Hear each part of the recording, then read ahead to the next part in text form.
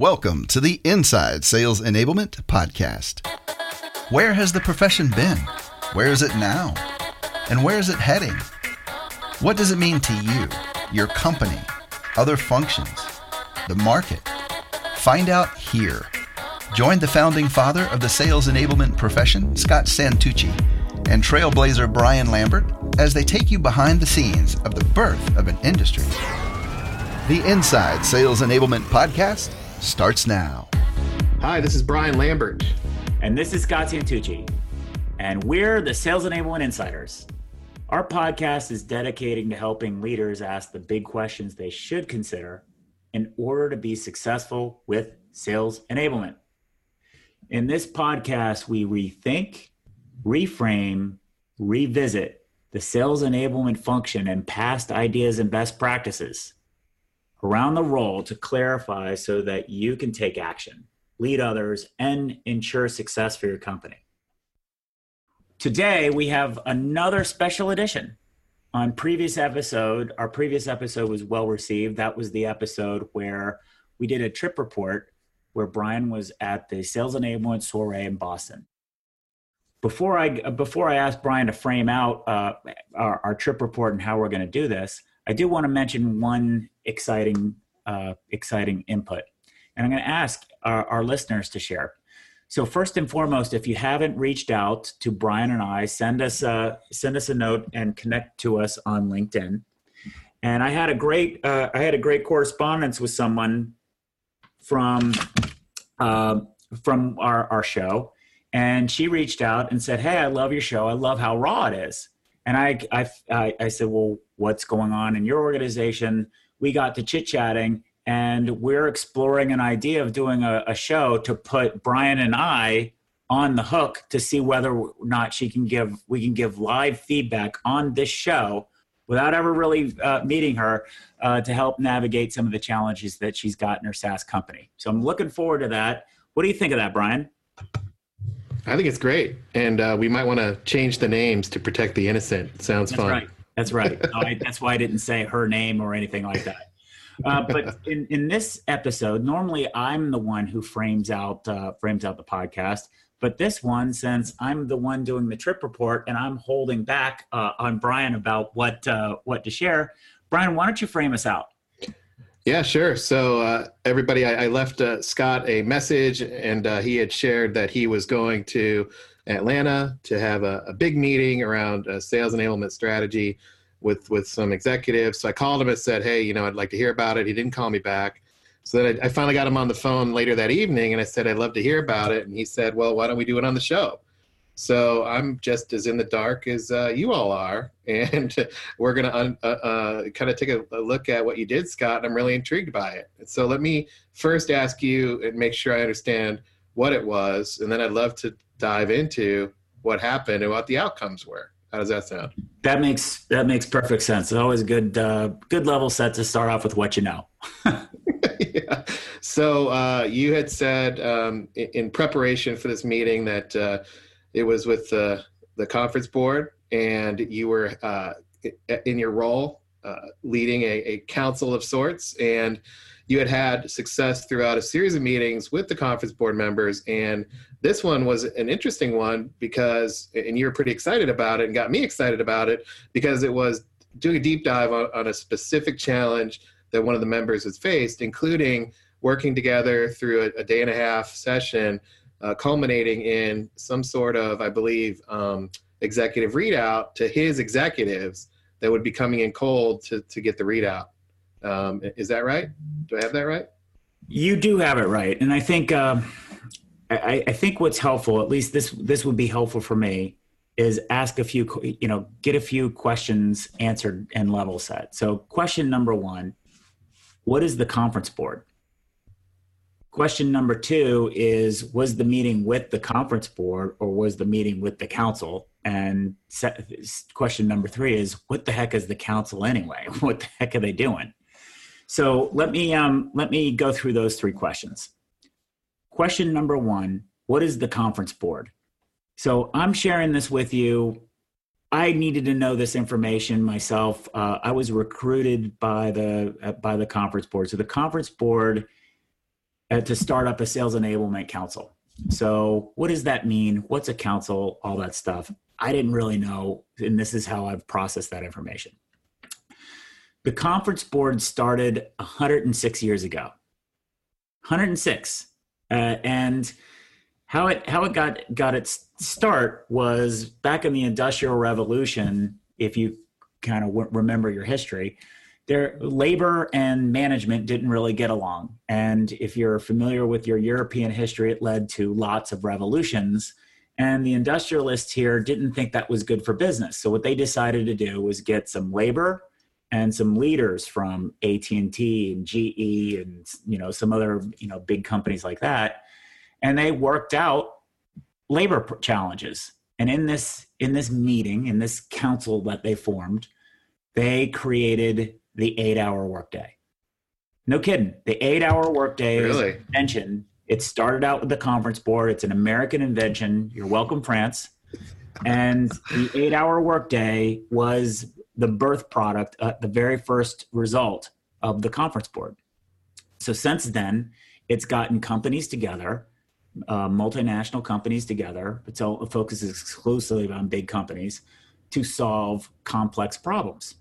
And they form these councils, and these councils are run in a very open way.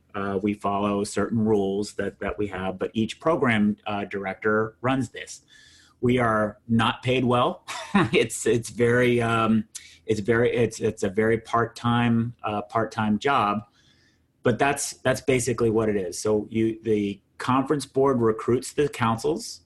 The conference, the member, the program director, in this case myself, sets criteria for what it is that we're looking for, like what kind of type or diversity or things like that. They gather the members together and they start having meetings. And the members are responsible for it. So in a lot of ways, it's like a homeowners association. The builder starts it, but then turns it over to the members. And really, my job is to facilitate or set the structure for it. So that's so far what is the conference board and what is a council. Is that clear so far?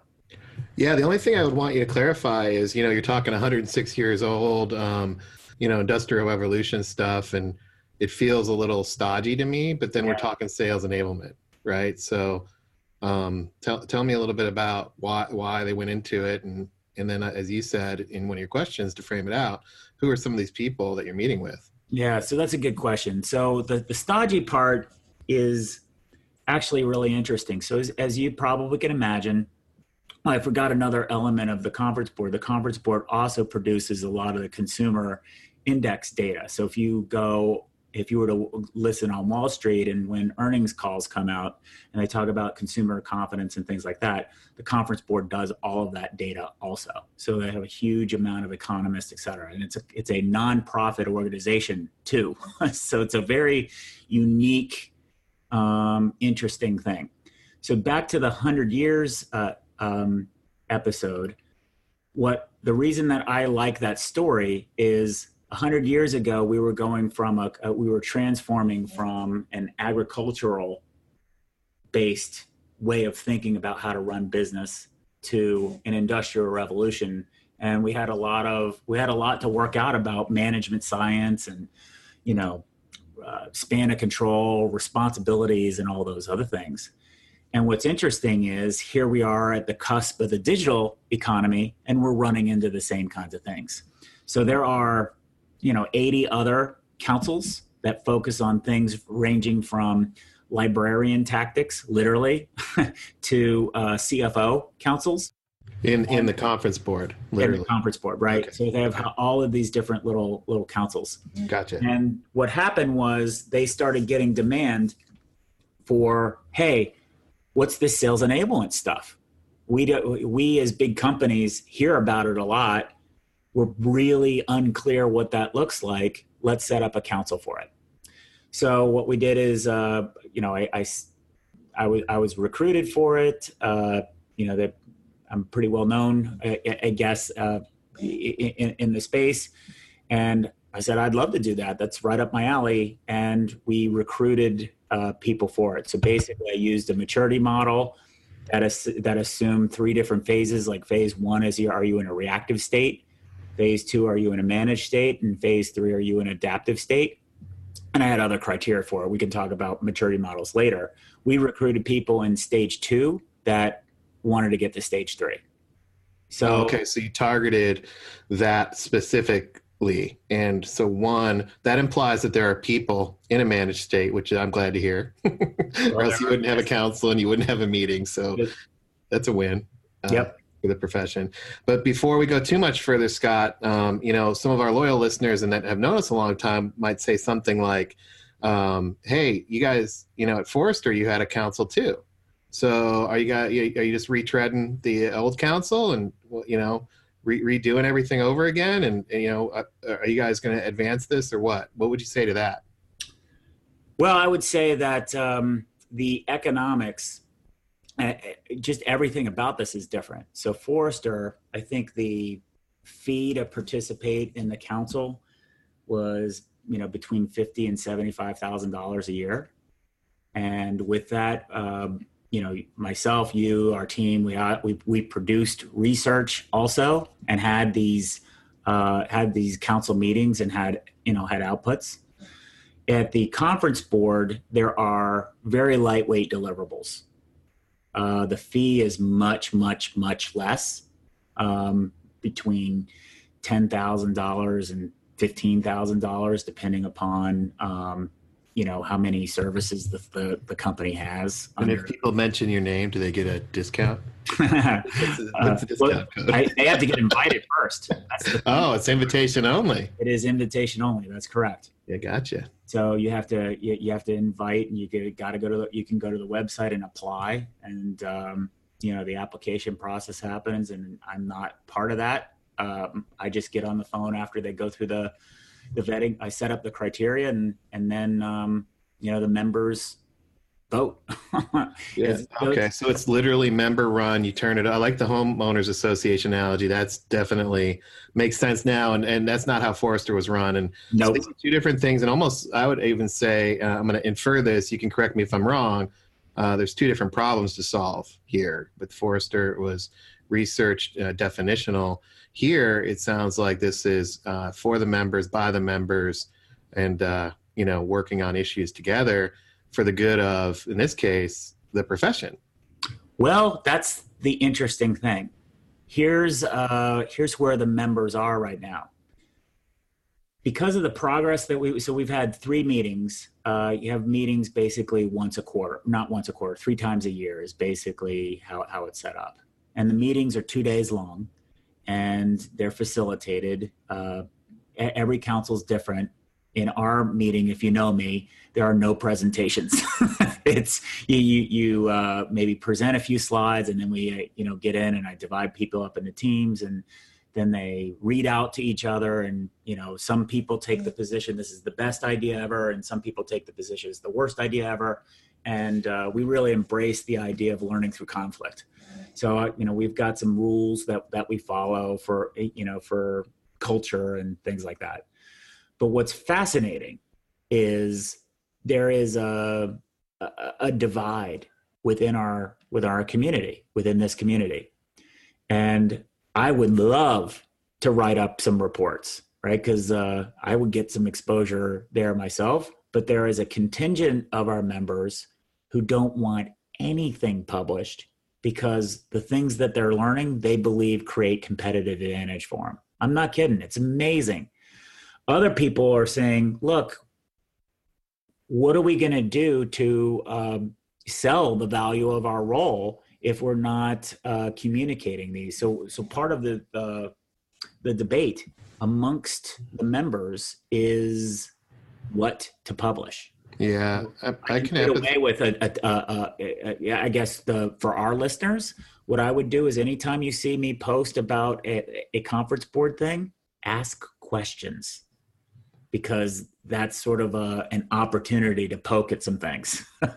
Yeah, it's a good point. I mean, I can see both sides, and actually being in positions where enablement is not a competitive advantage. I've been there, seen that, done that, worked that, helped people do it, and then also on the strategic or more competitive advantage side, been involved in that too.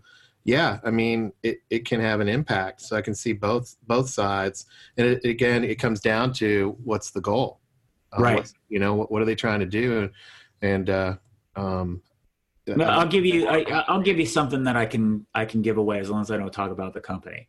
So there's one company in particular that their enablement function owns the technology roadmap. They own it completely.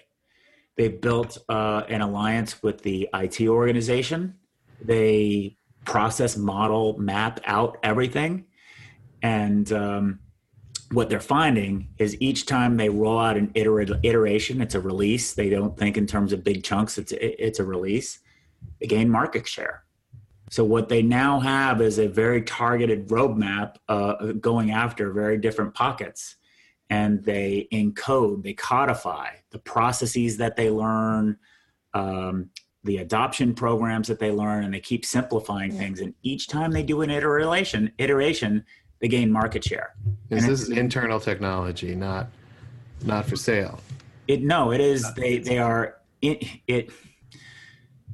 It's tough. I just wanted to clarify that. So what you're saying is no. It is definitely technology that they are buying from the marketplace.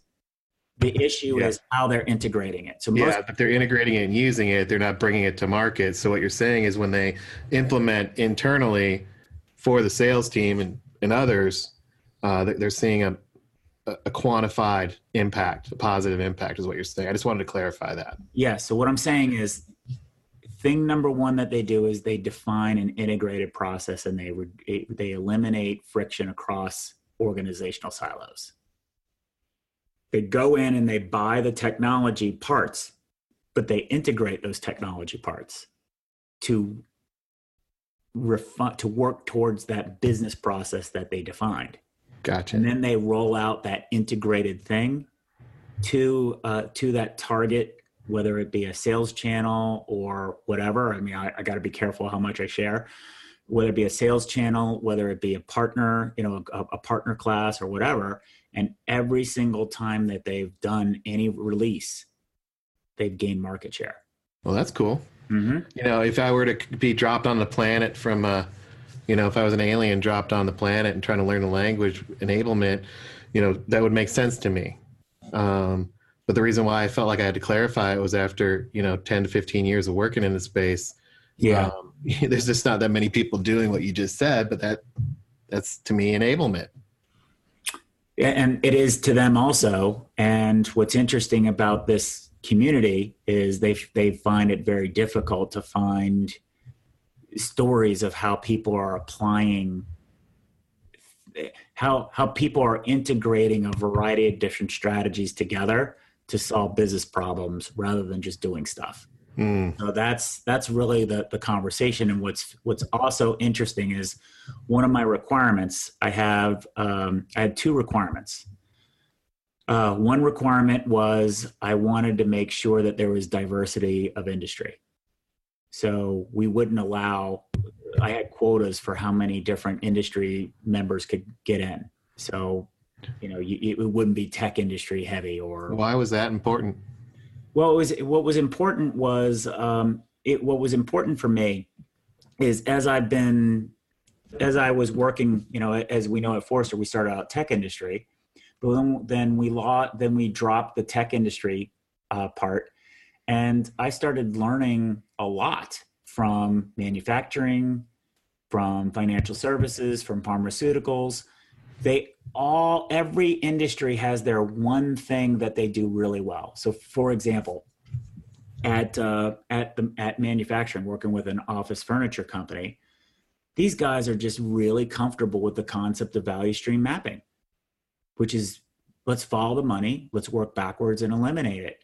So the idea of having the conversation of let's match the audience messenger, let's look at value communications as a manufacturing process was super easy.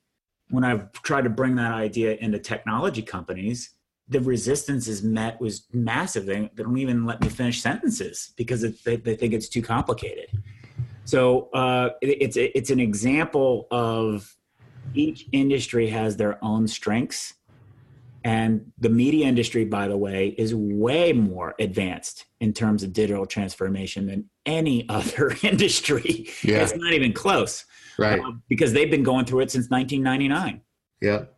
So and then software companies are really good at, maybe, making an idea concrete and being able to show you how that works.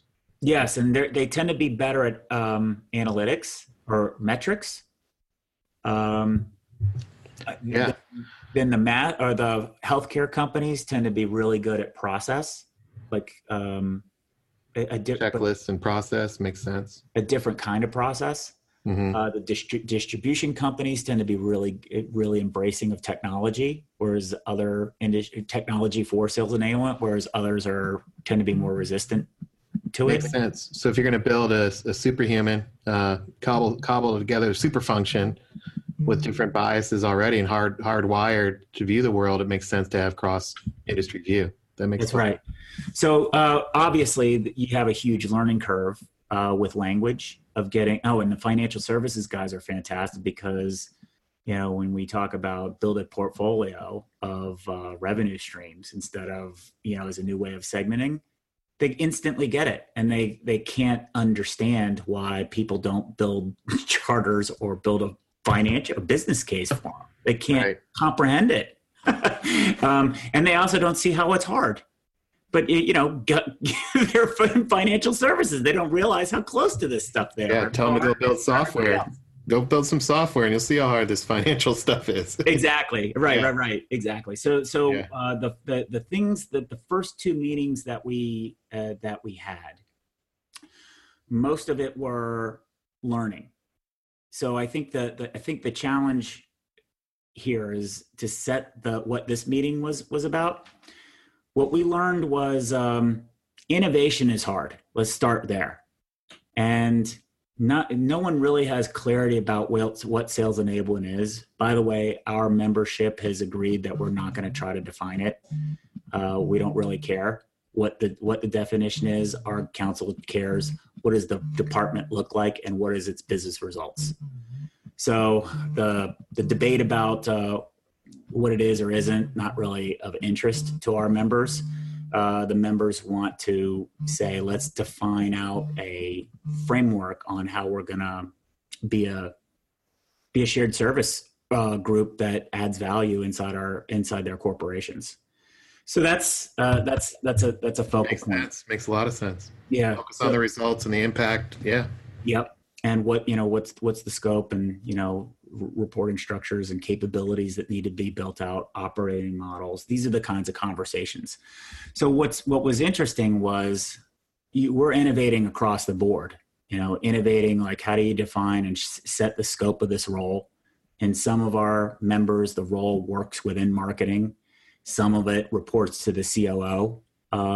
They're just all over the place. So figuring out, and that's fine too. You don't need to have an answer of where should this report into, which I know you and I have spent and probably tried to not answer for years. Seems like that's off the table too. It doesn't matter. Whatever the scope and remit is, report it into the best place to be successful.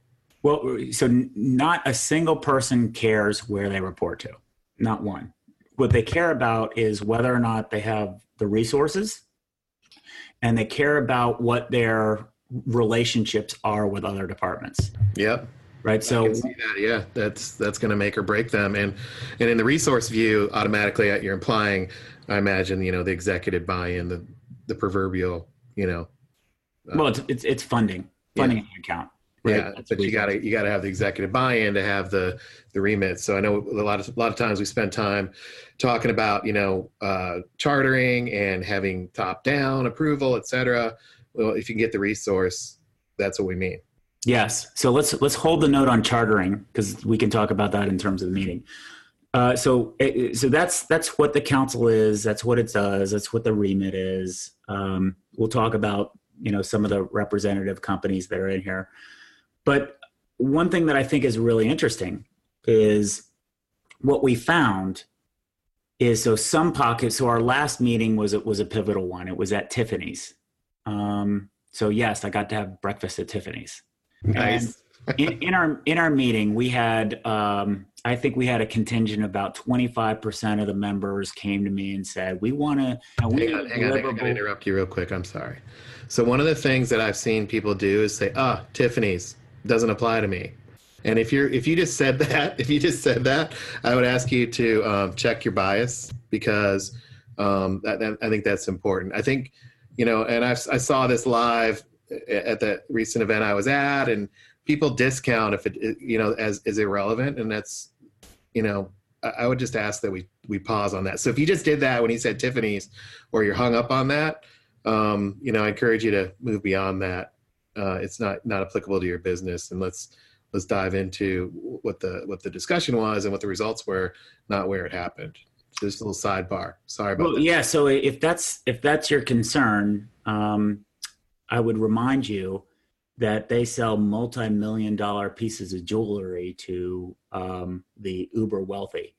If you don't think you can learn stuff about selling from that, then I don't know what you're thinking. The environment that they create for buying, the way that they do product introductions, the way that they work, the way that they retail, the way that they brand, how subculture everything is, how well they concentrate on, or how much attention that they put on the attitudes and emotions of people, the experience. Yeah. Oh my God. It's all about the experience. It's unbelievable how much attention to detail that they put onto it. Yeah. Everybody was completely blown away by their operation. It is top notch. And the things that they're struggling with are different, but going back to this meeting at Tiffany's. So yes, I did have breakfast at Tiffany's. I want to stress that again. Yeah, that's why you wanted to do this debrief live. You just wanted to say that live twice. Exactly. So. Yep. We had about 25% of our members. So each individual member will say some things publicly, but of course say things different to me, right? As the program director.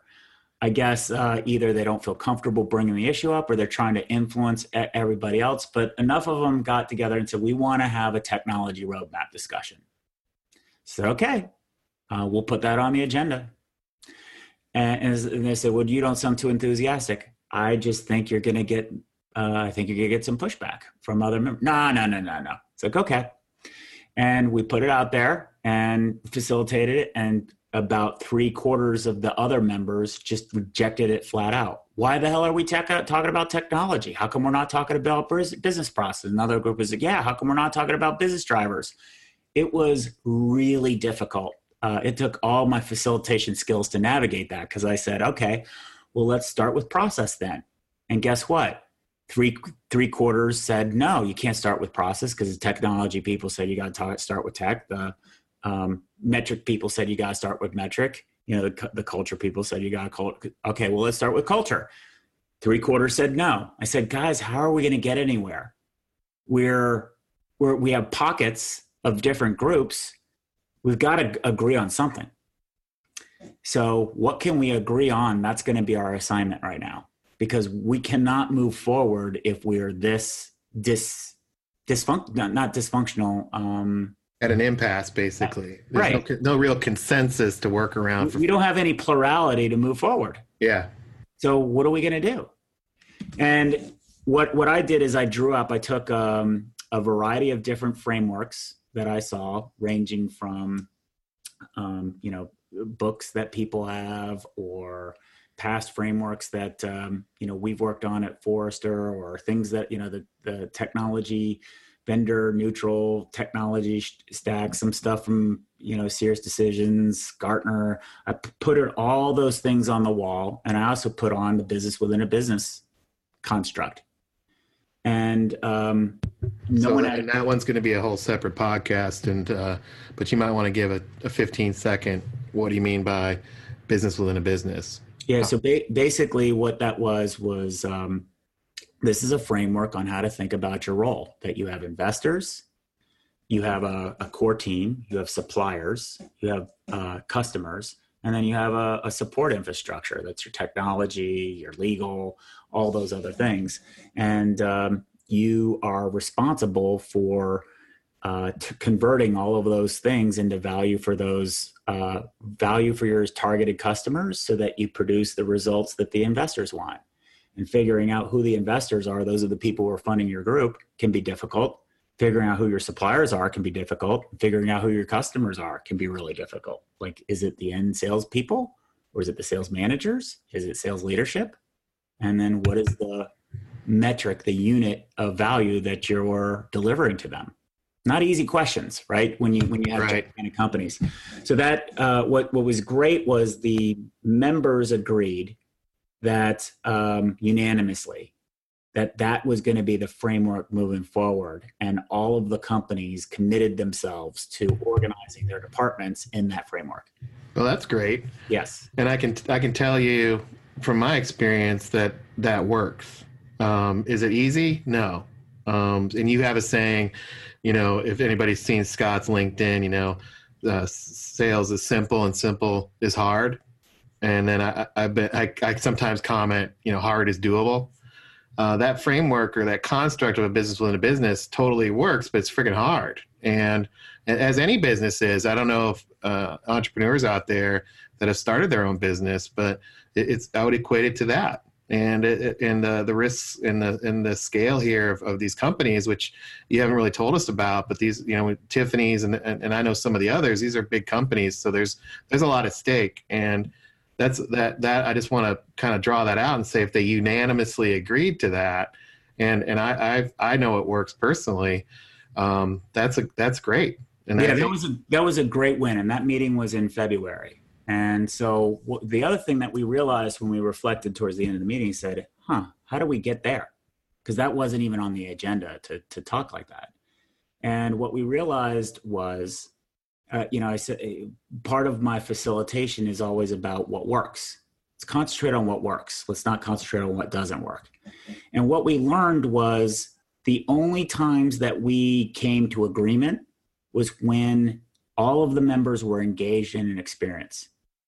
Because there's just too many different English to English translation problems about the same topic.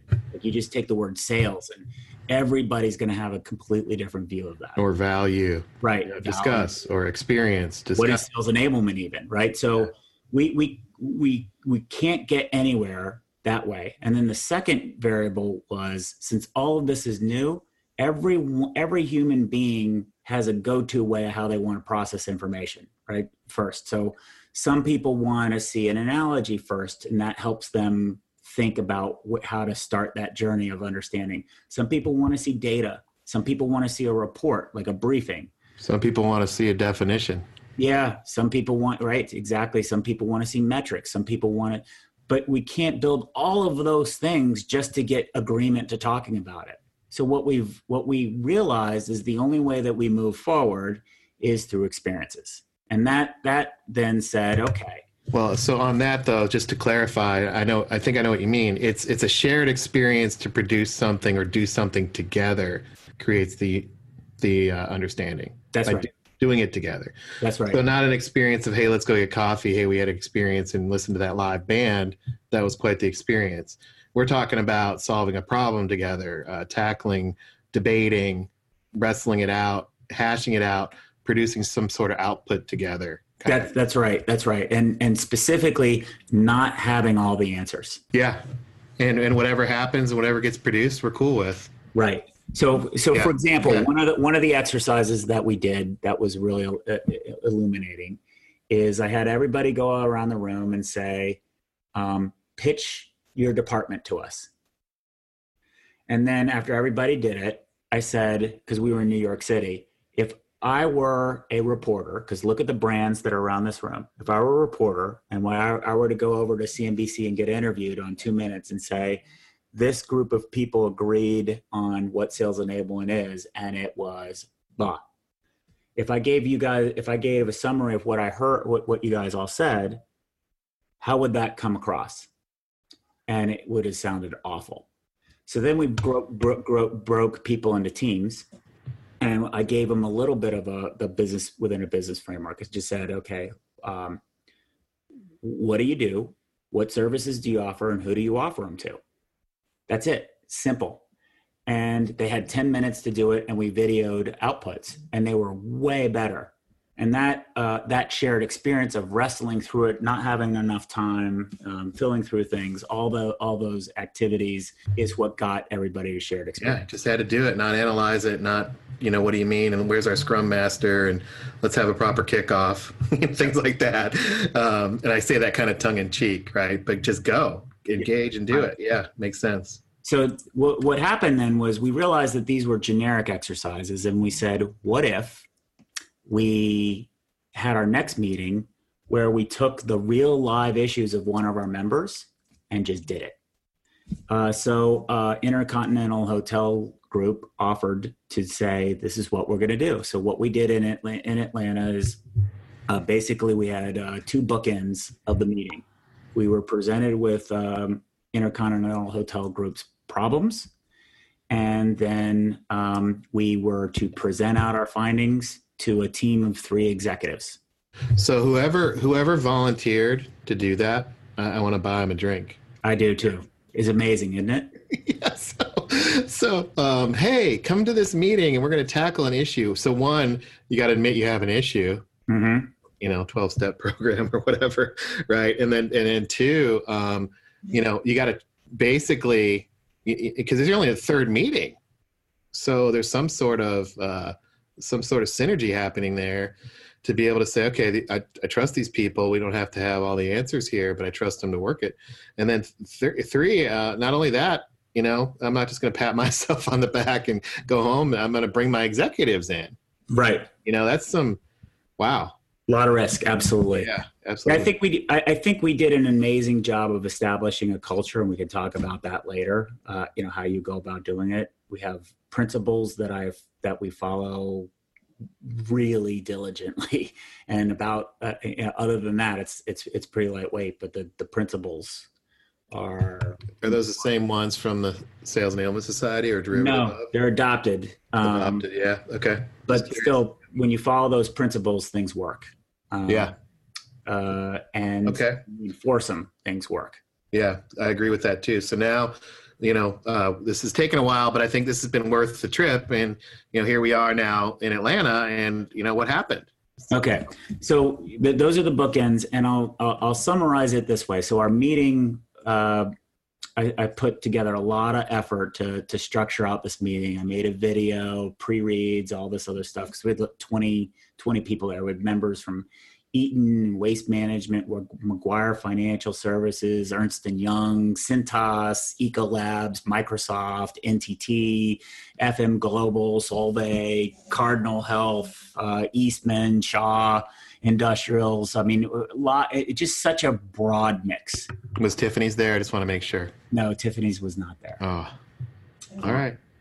I was going to let you work in another one, like dinner at Tiffany's, but well, it wouldn't be right. This is in Atlanta this time. This is at IHG. So these were all of the variables, and Brian, who is our sponsor, he first shared, and this is a great innovation. He went all in on the business within a business construct. And when we were talking and preparing for the meeting, he's like, I want to share my charter. I said, well, let's innovate a little bit. Why don't we call your charter your letter to shareholders? Nice. So we changed it around. We pulled up some annual reports and things like that. He actually talked to his investor relations folks, to get some ideas on how to present it. He gave this readout, and it was so amazing. Did he have a big pen to sign it with? No, they just had this. He just didn't call it a charter; he called it the letter of shares. That's awesome. It looked like a CEO's letter to shareholders. Great idea. The graphics for it, and it looked unbelievable, and everybody was blown away. And now everybody's going to adopt that. All of our members are going to adopt that, and we have somebody who's responsible for breaking it down, making a template for it, and then he's gonna interview Brian and I how we got there and all that stuff. So that was a monumental accomplishment. And of course, the financial services guys made some comments about some metrics that needed to be in it. Nice. But overall, I mean, it was amazing. So given that that clarity, it was really concrete. He also had his team come in and present what their value add is and how it contributed to the overall part, and that was really good too. So his enablement team and so their value add. So his enablement team, his scope includes sales operations. It includes it's just giant. They're giant. He's got over 500 people in his enablement org. Yeah. So this is pretty cool because, I've been the recipient of tell me your value add. And then I've also asked my team to tell me their value add. And that's, one, it's not easy. And two, it can be a little bit daunting. And so for him to pull that off as well and have his team do that, sort of clarity. Yeah, that's great. Great. Yep. So that was great. And then what we ended up talking about, so we had 4 main topics that we were going to cover. We were going to cover the B2B value, what B2B value propositions are. And what's interesting is I made surveys for all of our members beforehand, and going into it, people were like, we know how to do B2B value propositions. Guess what? No one does. I mean, nobody knows, because you don't know what to start from. Do you start from the product, or in this case, IHG, do you start from your property, or do you make it about like who's the actual buyer? Is it the consumer whose head is on the pillow, or is it the procurement group that decides to put them on the rate card? Who's actually the customer, and what is the thing that you're selling? Yeah. And we arrived at it's the experience, and no one could define what the experience was. Yeah, because you said, okay, we have 4 things on the agenda, and you say B2B value prop, and I'm like, the first thing, I kid you not, that went into my head was, that'll take 6 months and maybe not even produce anything, because I've been there, and you guys are going to tackle that as one of 4 in a meeting. How the hell did you do that? Yeah, well, we just got under readouts and feedback. And saying, look, we have to present findings to the executives. We don't have time for debate. We just don't have time for pontificate. Oh, because they're coming in later. Yes. Yeah, makes sense. Coming in. We had our meeting started at 2:00 on Thursday or on Monday, and then the executives were coming in at 1:30 p.m. on Tuesday. Yeah. We don't have time. Yeah, don't have time. Let's net it out. Move it forward. Should have done the pre-work or whatever. Yeah, if you didn't do the pre-work, you were screwed. But luckily, everybody did the pre-work. Yeah. Okay, gotcha. They were prepared. They're executives, right? They're executives. That's how executives show up. So they did all the pre-work, and even then, it was hard because no one has a spec, no one has a definition for it. So the next thing that we talked about was the loyalty program. So how can IHG work on a loyalty program to inform the value propositions and drive more B2B sales? It's very difficult when most of the overwhelming majority of the people in the company have a B2C lens. They don't see the world through B2B, and it's difficult to explain what B2B sales actually is. Because it's tough, because it's a mix of B2C and B2B, right? What is this thing? And then the third topic that we covered was we had loyalty, we had value props, and we had analytics.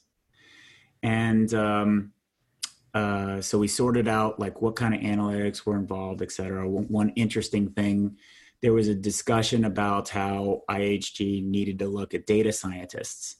And one of the financial services guys actually said, I don't really think that's a good use of time. And of course, when one of the financial services guys talks about analytics, people really listen, and they were shocked by that. And he gave a story about how they did all this analysis and they did all this analytics stuff on a market opportunity that they were so sure was going to win. And they started out like in 24th place in this market segment that they were going after. And with all the calculation, all the data, all the analysis that they did, they predicted by the end of the year they'd be third. And that would be a huge upside, because going from 20th to third, look at our market capture, and that would be fantastic for their investors. It would be a fantastic win for the executives. What happened? They got to 18th. What they realized that they didn't do any job with was the understanding the behavior of buyers and understanding the behavior of agents. And as cool as it sounded, at the end of the day, if people didn't change their behaviors, nothing was going to happen. And by behaviors, he's referring more to the behaviors. So I know we have some training people here. He doesn't mean the behaviors that you would see in terms of, training. He's talking about behaviors more like an economist would talk about behaviors. And it's a really fascinating because some people who in our membership brought up the training perspective. He said, no, I don't mean that at all. I mean these kinds of behaviors. So he articulated when an economist looks at an economy, they look at two things, right? The motivation, the psychological motivation for somebody, and then the self-interest, the practical part. And both parts go into that coin. And what they said is, we've realized that we've over-rotated to the non-emotive side, and we haven't really concentrated enough on the emotive side. So that was a big aha moment for everybody. Yeah. So then we said, so we got into this point at the end of day one where no one was feeling good, which, by the way, is exactly the best thing to do, is no one feeling good and confident on day one, because your brain works for you when you're asleep. And then, as you know, like how I like to facilitate these things is I ask people to share what their shower moments are. The things that are in their gut that just come out, and I ask them not to worry, paint a picture if you need to, just say what's in your heart. And we assembled all of these things, and they became our Lego kit to assemble the solution for the executives, and things just started coming together. We learned, like the VP of Sales and Marketing from Solvay, it's a chemical company, was there, and he's got a very engineered background. So we learned his perspective, and then we took away a Microsoft approach to moving the ball forward without a clear North Star. Attack the mountain. We've got a really amazing view of how to manage a portfolio of activities from E&Y that isn't about tasks. It's about objectives. So E&Y is moving a lot of their engagement models to be more design thinking oriented than classic management consulting. So they're learning at an accelerated rate. We learned from Waste Management this really cool structure that they put together to link everything that they do to the vision of the company. And they have the CEO sign off on it. It was the CEO's idea. And they just make sure that everything is reinforcing that one cultural goal. So we put all those pieces together, and we gave this amazing readout that I don't think I have permission really to share too much, because of how radically and innovative, but yet simple to execute it was for solving their problems. Yeah. Well, I think, for this podcast, we probably capped out our listeners anyway. This is a lot to digest. We're covering a lot of ground, and maybe one day we'll talk a little bit more about what the answer, kind of the outcome was. It wasn't probably the answer because it's just the beginning, but the outcome itself. But if you had to give it a 30 seconds, tell us what happened with the executives, and what was the outcome, the final result of said meeting? Well, I think the first part was, since I did the readout, I asked them, I don't really know how you should take this feedback. I don't know has any of you ever heard of where you could get, I don't know if I mentioned this before, but every single one of these companies are potential buyers or potential customers for IHG, every single one. And one of our, the VP of Sales and Marketing, the guy from Solvay, did some math. He said, what's represented here? $500 billion of total revenue, 500,000 employees or potential travelers, and $5 billion of T&E spending. Holy cow. So given the size of opportunity, he said, there's your number right there. Just figure out how to sell to us. And every salesperson listening is going to go and tell their executive to go to the conference board so they can go to the meeting. all. And what was interesting though is it took them a while to digest that, because when you're in a B2C mindset, you think about markets, not how influential just a few people can be, and how it sets up in huge buying networks, which was another word that we talked about. An agreement or a buying network is different than personas and journeys. Like we tried to use personas and journeys, and it just, didn't work. Those assets didn't work and help us solve our problems. As a matter of fact, they made things more obfuscated. And I would venture to say that it's because of the business to business framework, which we need to do a deeper dive on. But there's a relationship there because we've established that the business to business framework works. And when you say things like it doesn't work, it's because it doesn't have a logical home, if you will, in that framework. Is what I'm inferring. Well, this is different. It's the level of precision of what you have to message to is beyond the scope of just a persona. And it's interesting that when you generalize so that marketers or people in corporate can understand, what it does is it makes things fuzzy for the sellers to execute. Yeah. When you try to bring in too much detail for what the sellers need to execute, then it becomes too complicated for the people in corporate. So wrestling through the lens of reality of where the money actually really is versus where it is conceptually, that was a big struggle. I think the difficulty of providing this feedback is I'm saying to the executives, first and foremost, I have no idea how to give a readout like this.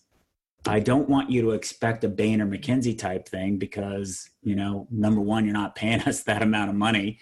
Number two, I got no skin on the game, right? For that, we're just giving you this kind of readout.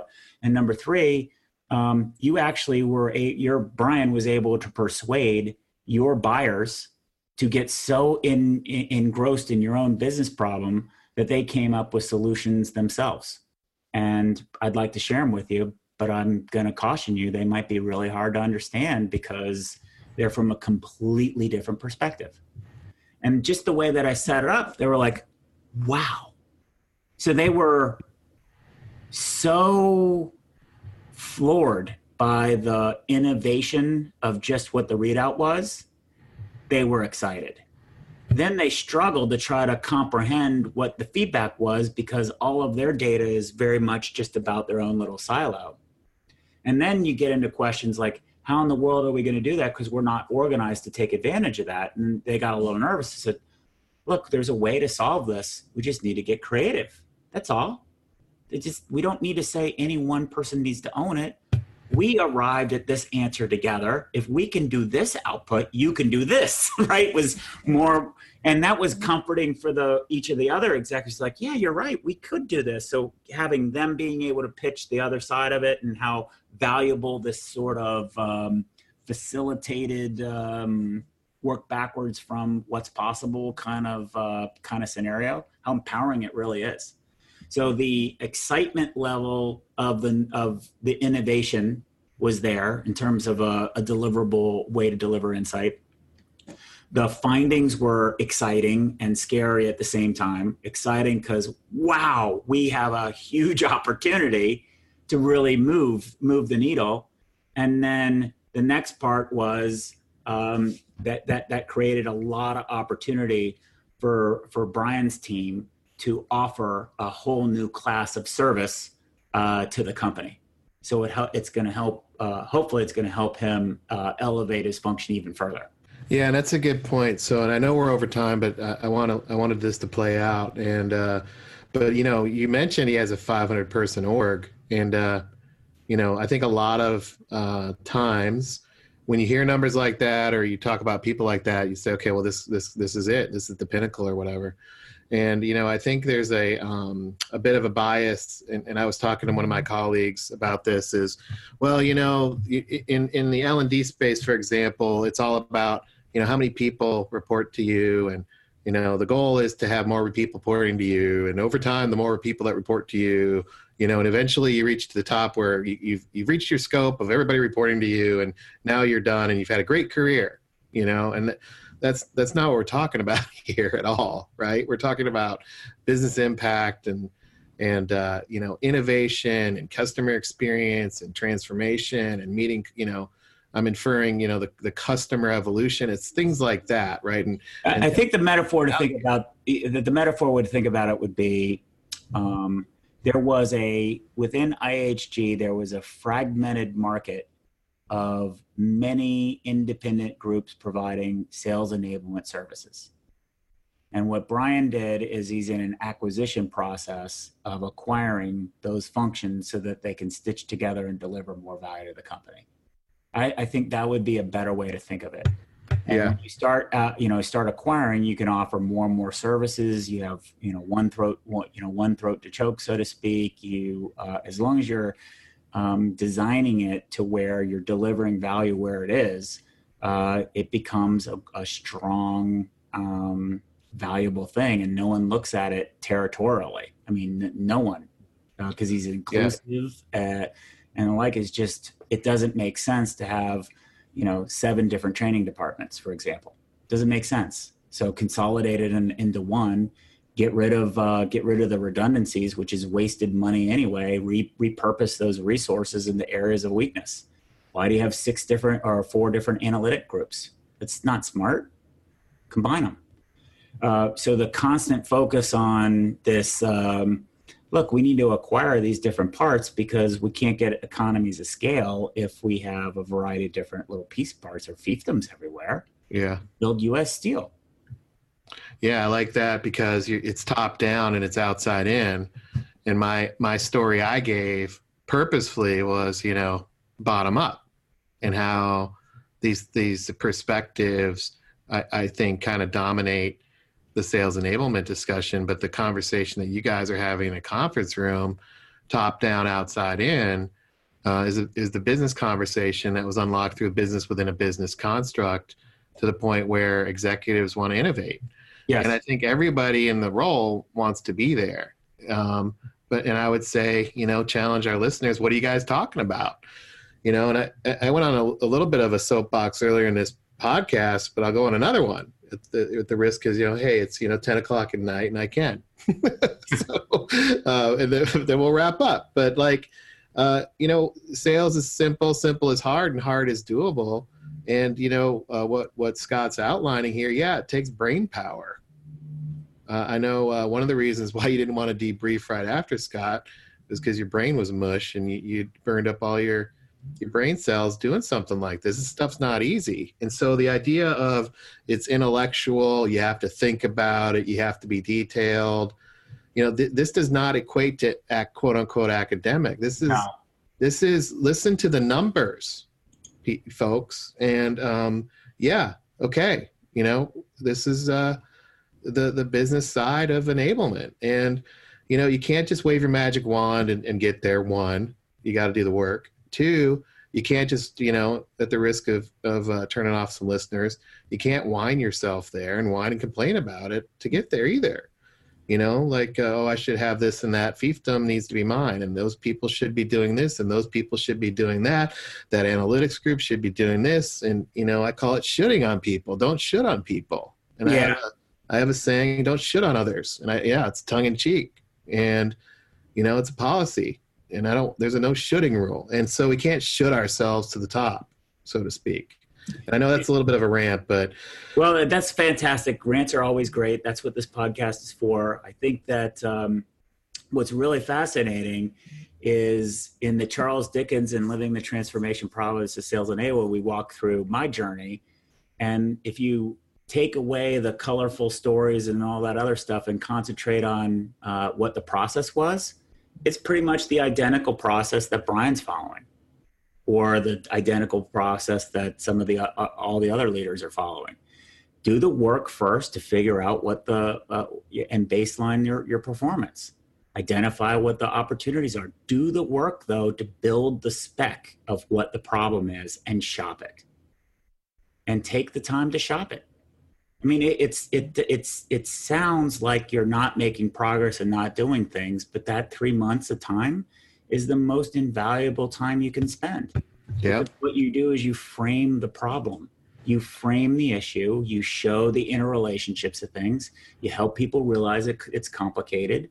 And because it's complicated, they give you the resource. Yeah. Because and then, what are you going to build? Complicate it out.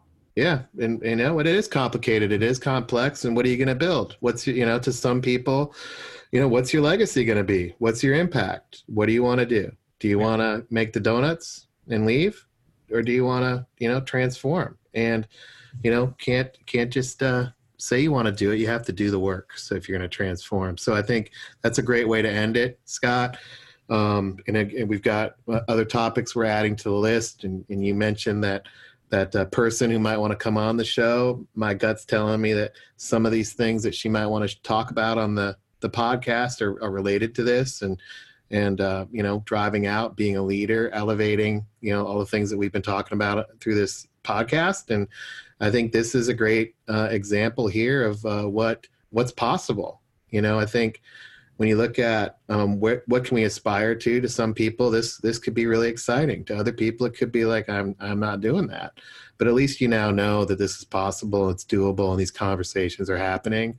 And that's why we're inside Sales Enablement. So I appreciate that, Scott. And learned a lot, and I'm glad we held off on the debrief until now. And for all you listeners, if I pissed you off on the rant, sorry about that. You're allowed to. This is your podcast, buddy. So, all right, we'll see you guys on the next one. And as always, send us a note, send us a LinkedIn, hit us up on InsideSE.com. Make sure you also grab the download there. That'll add you to a list, and we'll send you a note when we update. And appreciate all the time. We'll see you on the next one, everybody. Thanks for joining us. To become an insider and amplify your journey, make sure you've subscribed to our show. If you have an idea for what Scott and Brian can cover in a future podcast, or have a story to share, please email them at engage@insidese.com. You can also connect with them online by going to insidese.com, following them on Twitter, or sending them a LinkedIn request.